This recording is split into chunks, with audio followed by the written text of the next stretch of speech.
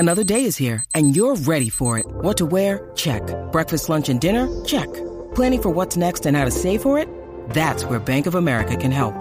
For your financial to-dos, Bank of America has experts ready to help get you closer to your goals. Get started at one of our local financial centers or 24/7 in our mobile banking app. Find a location near you at bankofamerica.com/talktous. What would you like the power to do? Mobile banking requires downloading the app and is only available for select devices. Message and data rates may apply. Bank of America N.A., member FDIC.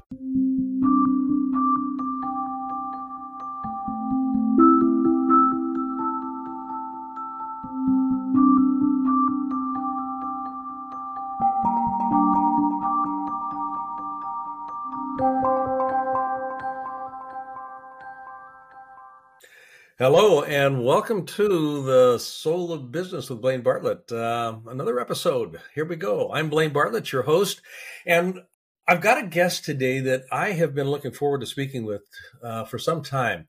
I first met Stephen Tang, about 6 years ago, I think, somewhere in that neighborhood, when we were doing a kind of a mastermind group with one of my partners in Philadelphia. And I was absolutely, struck by not only the measure of the man, but the breadth and depth of his experience.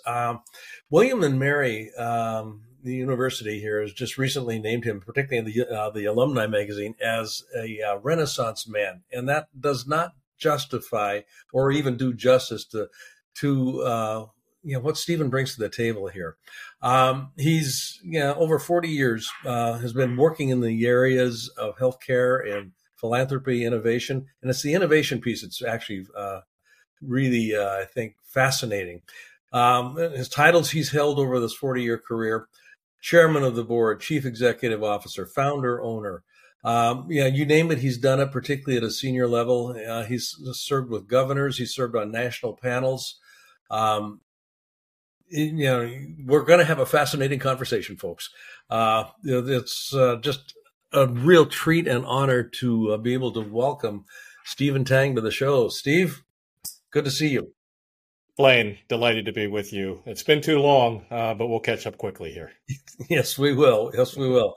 You've got a new book coming out, and I want to be sure that we touch on this, and I don't want to do a deep dive on it right now, but I do want to just position this because it's going to be seminal in terms of what our conversation actually ends up becoming. The title of it is A Test for Our Time: Crisis Leadership for the Next Normal. Now, this title is fascinating to me, and I'm going to, like I said, posit this right now, and then we're going to come back in just a minute here. But in terms of the soul of business, which is the obvious working title of the program here, can you talk a little bit about, number one, what that evokes and where you see the new normal being when you think about the soul of business? Certainly, Blaine. So my book, A Test for Our Time, debuted in March 2023, earlier this year. You can find it on Amazon. The title, A Test for Our Time, is a play on words. It's my memoir, and it is very much of I was in a tough spot and learned a lot kind of memoir about leading a company during the pandemic, but not just any company. It's a company called Orshore Technologies, which quickly developed a home COVID test, not just any home COVID test. It's the one that Oprah Winfrey's company called the easiest test of its kind to use. And as you can imagine, it meant rallying a lot of people to work in ways they had never worked before during the pandemic, keeping them all safe and productive. It was not be something you would predict could happen during the pandemic, but actually did. And it's also a leadership manifesto. My anthem is lead whole people wholeheartedly. And I think just to bridge to the soul of business, it's very much a integrated composite view of leading mind, body, and spirit to achieve things no one thought was be possible. So I think our interests are very well aligned in terms of the title and intent of our shows and our books. And there's much more we can explore from there. The idea of possibility, what we never thought possible. One of the ways that I frame leadership in the conversations that I have with my clients is leadership is actually the art, as well as science, but mostly the art of revealing possibilities for people in such a way that they go, I can't not have that. I don't know how I'm going to get it, but I can't not have that. In the midst of the pandemic, when you were working with OraSure, and I worked with a lot of senior leaders in that period of time that were really struggling. I mean, the idea of, we can't do what we did before. We can't do what we did before now. I'm not sure we can do what we did before tomorrow. What's the possibility for what we can do and how we can be? How did you work with your group, with your organization, with your staff and line employees to kind of keep them focused on what's possible in the midst of what we were experiencing? Yeah, I think if you take us back to March 13th, 2020, that's the day most of us shut down, and people had to learn to do things in very fundamental ways, live safely, work safely, et cetera. So in the book, I use the analogy of, Mark Watney, the astronaut in The Martian, marooned on Mars. And I think we were all very much marooned on Mars. The difference was, while Mark Watney had folks coming to help him, right? And there was a mission control. CEOs like myself couldn't go out and help every single person. We were essentially marooned on our own right? So right. I think a lot of it, Blaine, was recognizing what I called tragic optimism. Okay, I love that. What I mean by that, yeah, and what I mean by that is recognizing and being honest that we are all in a dire situation, and yet there are possibilities. So obviously there are the hard business things that you do, which are develop strategies, develop financial plans, product development plans, things like that. But I think the soul of it began when I started writing to my employees every week, what we called Monday motivational messages. And they started off kind of company newsletter-ish, okay? Mm-hmm. But then they quickly evolved into, hey, I'm going to be really honest with you. I don't know how we're going to get out of this. And I don't think anybody else knows. But I think we can do this, okay? And I think it also had to do with subscribing to a higher cause. We all wanted to get back to normal, to the pre-pandemic normal. And we knew that if we were able to develop an effective test that everyone could use easily, that would go a long way in getting everybody and ourselves, back to normal. So it wasn't hard to persuade folks that that was a good thing to do. It was a harder thing to persuade folks that we could do it. Tiny company, the giants in our industry, Abbott, 1,000 times more employees than OraSure had.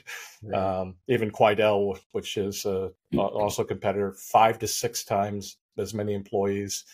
So we were very much the underdog, and I very much wanted people to know that I think we can do this. A little engine that could, but I would need their help to make it happen. And so, there's a saying which you've no doubt heard, which is hope is not a strategy. Yeah. Right. And I'll agree with that. I mean, you should not have a strategy that relies on chance, right? But hope is an effective way to pull people together. Yes. And I describe strategy as the overlap between capability and opportunity. If people bring their whole selves to work every single day, they will be more capable. And so if you're more capable, you have more of a chance of actually executing your strategy. So hope is not a strategy, but hope is absolutely necessary if you're trying to do extraordinary things that have never been done before. I love that distinction. And I'm going to come back to what you labeled the beginning here, tragic optimism. the Stoics have got I forget the actual Latin phrase for this, but it is a recognition of reality as it's being presented to me right now, Yes. without. I wish it could have been different. I mean, coulda, woulda, shoulda, sort of a thing here, but just the recognition that this is fate. This is what we've got right now, and there was always the and with the Stoics. What are we doing next? Which is where you drop in hope. What are we doing next? And the idea here, and this was my language for it, for the sake of what? When you start putting in, optimism, if we're going to do this, this is where we're at right now, but for the sake of what might this possibility come into play? For the sake of what does it, what possibilities open up when we start looking at it, in the context of for the sake of what? What does it make possible? What do I get to do, be, or have? Those sorts of things. And I think, just as I heard you speaking there, Steve, the idea of literally profound honesty, moving from a newsletter ish format to, guys, I don't know where we're gonna what we're gonna do to get out of this, and the conjunction, and I know that we can do this. So I need your help in figuring out what this is that we're going to be doing. So with that kind of a preamble, where did the idea for the test come from? Well, Orshore is a best kept secret company. Okay, most people don't recognize that in 2012, the company created and received FDA approval for the first home test for HIV, and the only one that they've approved, right? And it's done with oral fluid, so it's based on saliva, so it's very easy to use. To do it in the privacy of your own home is very important when you're self-diagnosing HIV, yep. Right? There's a tremendous amount of shame and stigma associated with HIV, so it's a very sound concept. So. Believe it or not, when the pandemic hit, it was still the only infectious disease test approved for home use. Really? In history. That's right. So we had what we call predicate. So we have a background, we had a capability we knew we could tap into.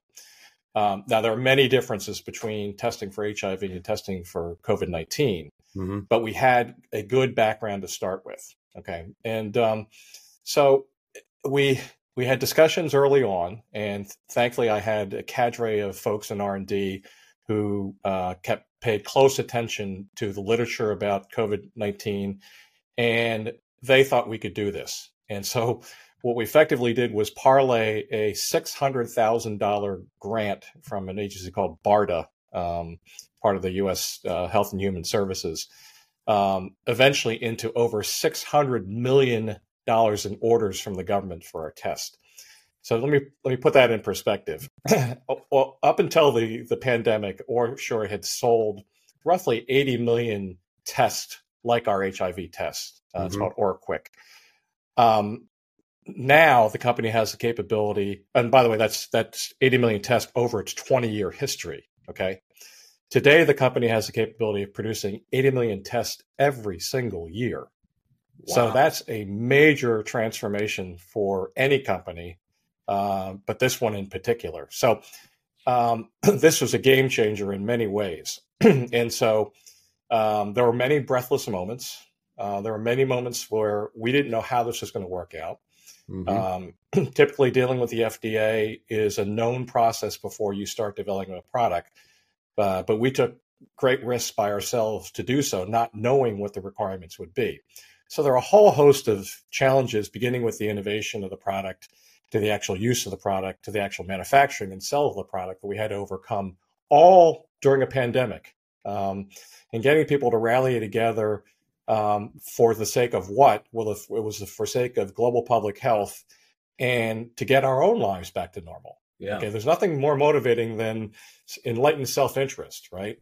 And we knew that testing was going to be a way out for all of us. And so, this is a heroic story, but the heroes of the story are the people of Orshore. I'm just the megaphone for what they did, and hopefully contributed by caring deeply about them as people. And that's where the phrase lead whole people wholeheartedly comes from. It became impossible for me as a CEO to distinguish the people who were, doing work for me from the people who were struggling from the pandemic, day in and day out. And so it required a more pastoral view of leadership, if you will. And ironically, as we all know, if you had some spiritual basis or faith basis in your life, that was shut down to the pandemic too. I mean, churches closed. Yeah. So that was hard to access. And so as a CEO, I was intentional about bringing the mind, body, and spirit into play here, because I knew people needed that comfort and that wholeness to their life in order to perform maximally. And the root of it was, trust, care, compassion, and then the harder business terms, empowerment, accountability, engagement. All those things have to flow through from the trust, caring, and compassion, and they have to be genuine. Yeah, they have to be genuine. Yeah, not seen as a means to an end, but just as something that is being present, human to human. Exactly. Yeah, and I love that phrase, leading whole people wholeheartedly. To get to the point of having somebody experience themselves being a whole person at work, that's an interesting challenge, I think, particularly in that period of time that we're referencing here. Because I also experience it being a very big challenge just generally, because that's not what a lot of leaders pay attention to. There's two questions that that are kind of running around in my head here. One of them's pretty well formed. The other one's ill formed, and I'll get to it in a minute here. But the idea of moving from 80 million tests over 20 years to 80 million tests a year, there's some scaling implications that certainly that seem to be present here. So while I'm thinking about this second question, can you talk a little bit about how in the midst of a pandemic where safety protocols are being invented as, kind of on the move, we're trying to, run the sails up as the boat is moving, and maybe even replacing the mast while the boat is moving.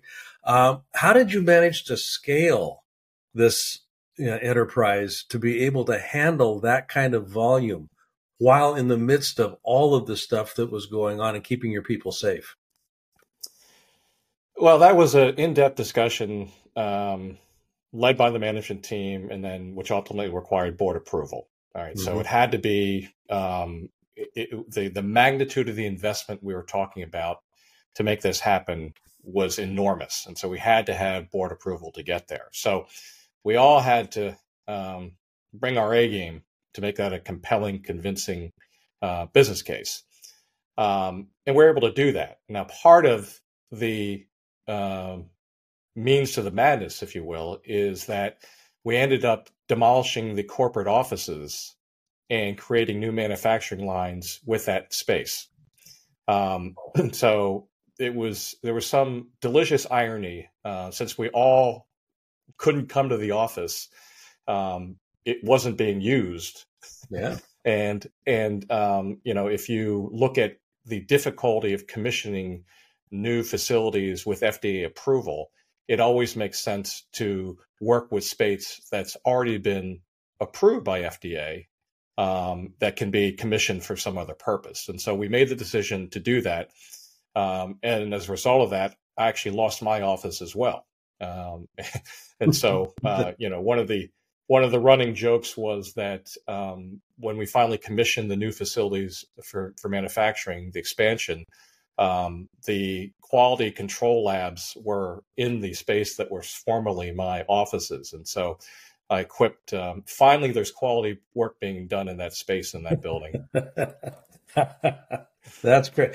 The idea of innovation is not the same as invention.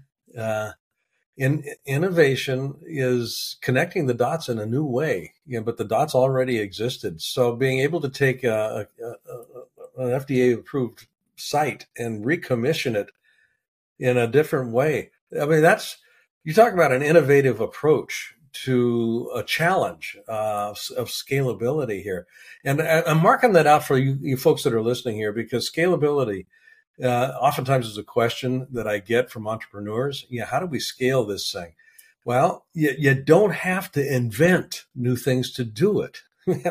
You start, what was it? Vincent van Gogh, or not? No, it was, oh goodness gracious, painter, Monet, Claude Monet.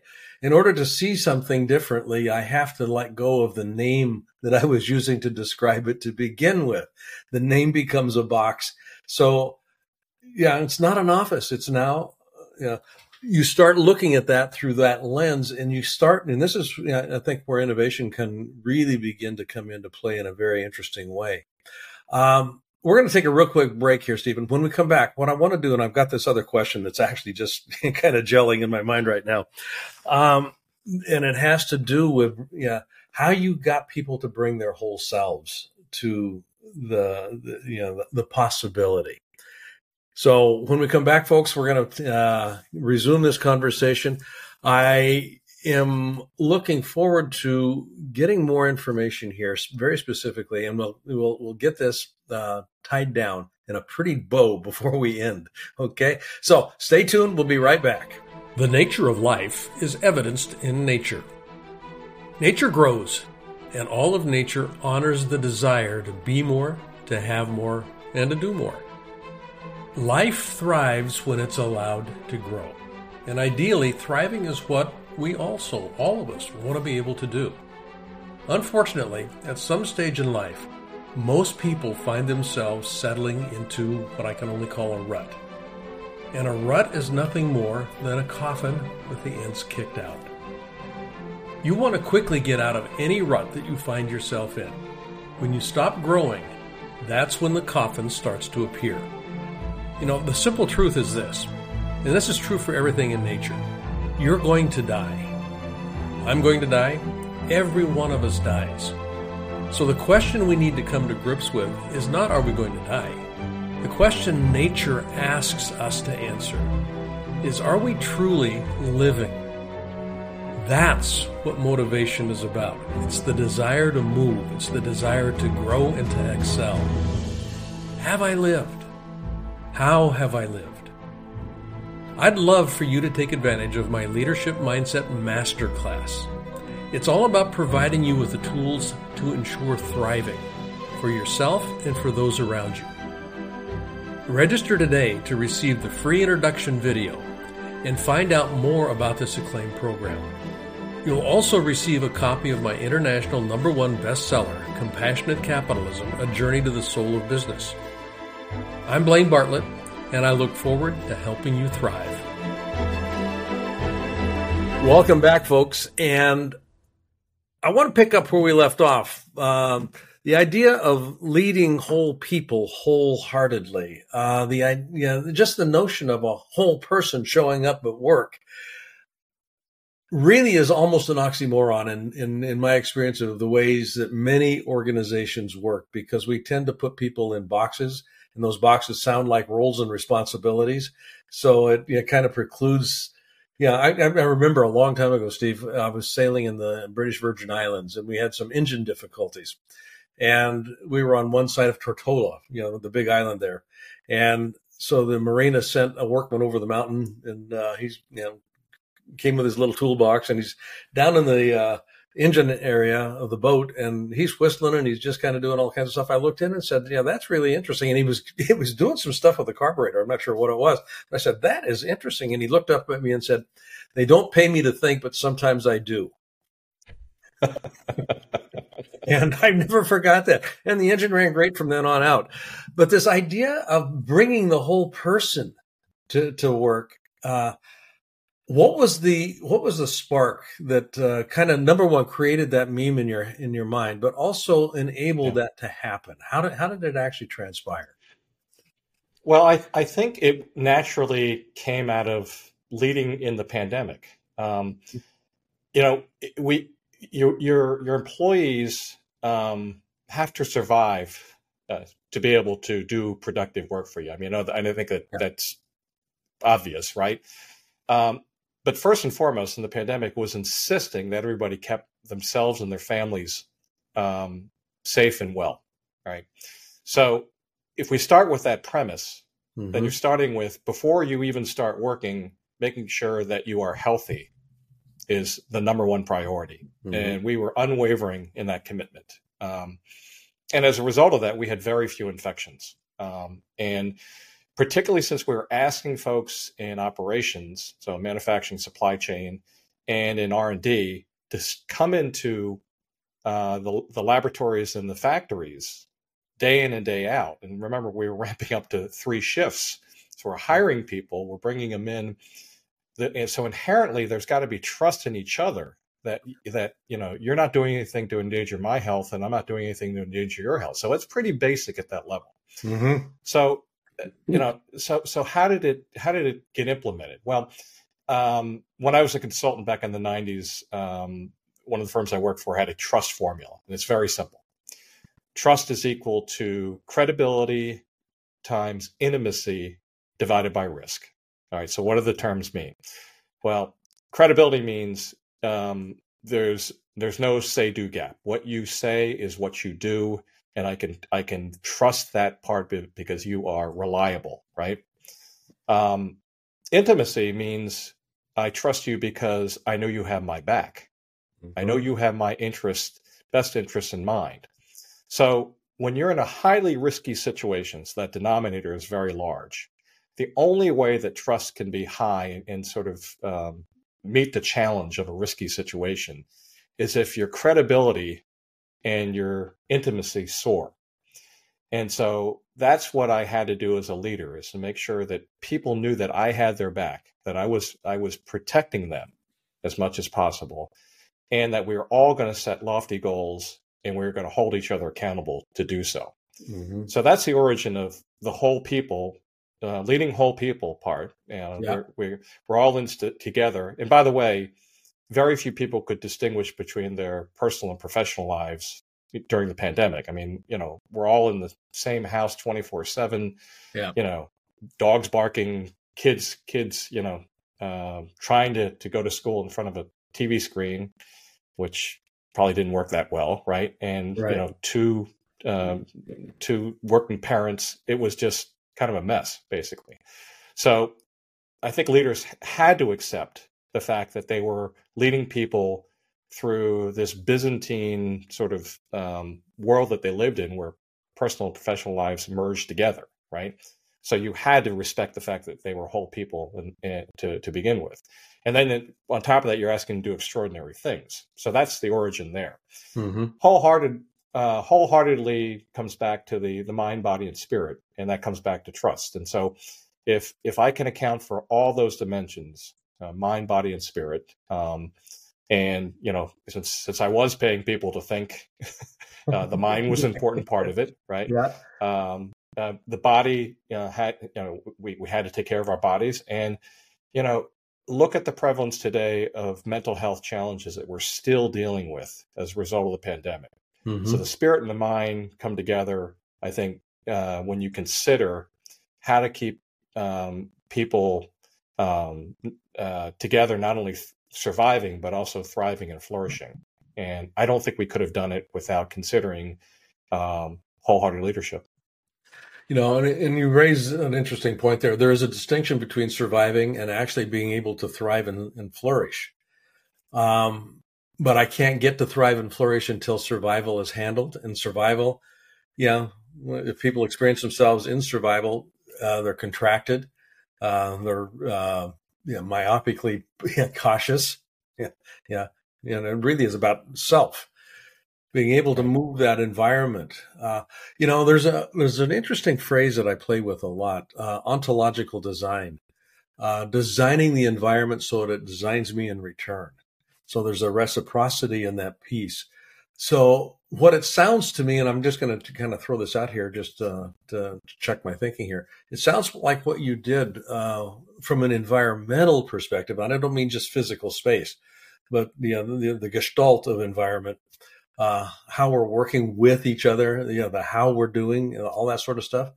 you designed it in a way that, number one, created the experience of safety, but also, you had an inspirational component in play. What are we moving towards? Not which is different than what are we dealing with? So Yes. that ontology, and this is the checking out piece here. People actually feel better. How do people feel about themselves when they're in our presence? They felt safe. They felt inspired. They felt uplifted. They felt like I want to engage. They felt productive. They felt creative. Now, those are my labels, but would Yes. that match kind of your experience of what was going on? Absolutely. So in the book, I described it as collective effervescence, right? I And to love your me, turn of phrase. That's great. to me, that's the confluence of the company's strategy, which I describe as the overlap between capability and opportunity, right? Uh-huh. So if you're in the sweet spot of your strategy, then you have relatively large overlap between your capabilities and your market opportunities, and that means that if we can execute, we can do this. Okay. Mm-hmm. You are probably very familiar with the term ikigai, which is the Japanese way Yep. of looking at your purpose in life. And so it's almost a perfect alignment from the personal view of ikigai to the large corporate view of strategy. And when that alignment is forms an eclipse, if you will, between the bodies, it's a very powerful thing. And so I think that's what we experience. And as I said earlier, it wasn't hard to imagine that what we were doing was going to be consequential to the world and to ourselves. And so ultimately, I think your phrase matches what happened at Orshore, because the personal became universal and the universal became personal. Yeah. And that reciprocity, it can't not Yes. build at that point in time. So Yes. you're right now, you've been reappointed to the National Advisory Council on Innovation and Entrepreneurship.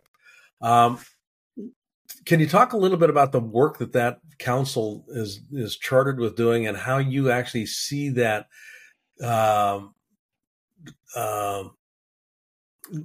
supporting the work that you're doing, at this point in time going forward? Right. So I actually was reappointed back in 2016, and my term ended in 2018, and my term ended in 2020. 20. Yeah. And that work, it was basically to advise the U.S. Secretary of Commerce. Yeah. And we went through an administrative change between Penny Pritzker, who was Barack Obama's Secretary of Commerce, and then I can't remember. It's Wilbur Ross, who became the Secretary of Commerce under Trump. Yes. So there was an entirely different, I think, flavor in that administrative change. Just a little. I'll just leave it at that. Right. Now, just fast forward, because I still keep in touch with the folks that are currently on NACI, the National Advisory Council of Innovation and Entrepreneurship. Right now, I think they are very focused on the type of industrial policy that the current Secretary of Commerce, the former governor of Rhode Island, is working on. So you see that play out in the CHIPS Act, which is a national policy to make sure that our national security is preserved by developing our own semiconductors and things like that. So you're seeing much more of that play out in terms of policy today than where I left the story back in 2018 to 2020. But I am one who believes that there are good people in private industry and there are good people in government. And if we can bridge that gulf between how the public sector thinks of things and the private sector thinks of things, I think we're in much better shape in terms of solving the big issues of our time, like climate change and clean energy, and the remarkable work that went into making novel vaccines with mRNA technology. So there's a whole wide berth in terms of innovation and public policy that have to come together. Yeah, I love that. As we kind of get close to wrapping up here, the idea of, and you were just recently, you've got a number of op-ed pieces that are published in the Wall Street Journal, The Hill, a number of different national outlets here. But you're also a Distinguished Alumni Award for Entrepreneurship winner, from Lehigh University. And I'm mentioning this, William and Mary as well as Lehigh. Most of your, I can't use this word advisedly. Most of your notoriety is actually, East Coast, in the Northeast in particular. You've got some very fascinating footprints on a national and international level. So where I'm going with this question is, what do you see on the horizon next for you? And this is a personal question, and feel free to kind of riff however you'd like to on that. But I'm just personally curious, because I want to be able to support whatever it is that you're doing in a way that best resonates with you and what it is that you're up to. Well, I appreciate it, Blaine. I think our missions are aligned in that what I'm trying to do is create a movement towards wholehearted leadership.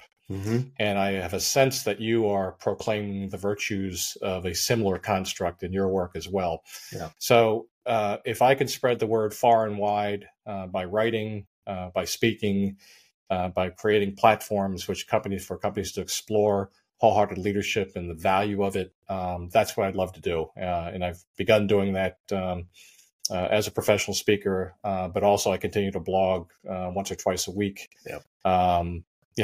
My passions right now are doing that, playing a role in transforming higher education. That's why I'm a trustee at Lehigh University, and I'm a trustee at the William & Mary Foundation. I'm also a board member of Population Services International, which is a global NGO devoted towards public health with a large focus on women's health,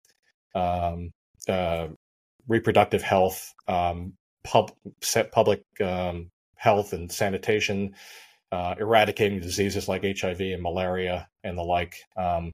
And so those are the things that I'm devoting my life to in the next chapter. I love it. I love it. So where can people find out more, Steve? I know Tang.ceo is one of the websites. You've got a LinkedIn profile that's pretty extensive. Anything other than that at this point? No, I blog frequently on my LinkedIn page, so please come join me, connect with me there. And you mentioned the website, www.tang.ceo. And I'd love to have you and the folks that you attract on my journey as well. I'm absolutely in harness with you. No question about that. And folks, I want you to pick up a copy of the book, A Test for Our Time, Crisis Leadership for the Next Normal. The next normal. Yeah. And normal is always a fascinating word to me. I'm not sure where normal fits. Yeah. In a lot in today's world. So we just kind of play with it and we see where we end up. So, Stephen, I want to thank you very much and taking the time and, just kind of being here and being who you are. I know I came across a quote the other day that nothing remains as it was. And if you actually know this, you can begin again with pure joy in the uprooting. And it's the joy in the uprooting that I celebrate that you're making possible. So, folks, pick up the book. Check out Stephen Tang at tang.ceo, and you will not be disappointed. I'll guarantee it. I've been on the website. It's number one. It's really constructed well. It's easy to navigate, but there's a ton of data there. There's a ton of stuff there. So check it out, and check out my website too. Just as a little segue here, learn.blainebartlett.com is the resource page. blainebartlett.com is just kind of the general purpose website that will lead you to learn.blainebartlett.com if you really poke around in it. And we got a number of things there for you to play with. And until next time, this is The Soul of Business with Blaine Bartlett, and you've been listening to Stephen Tang. Take care, and we'll see you on the next episode.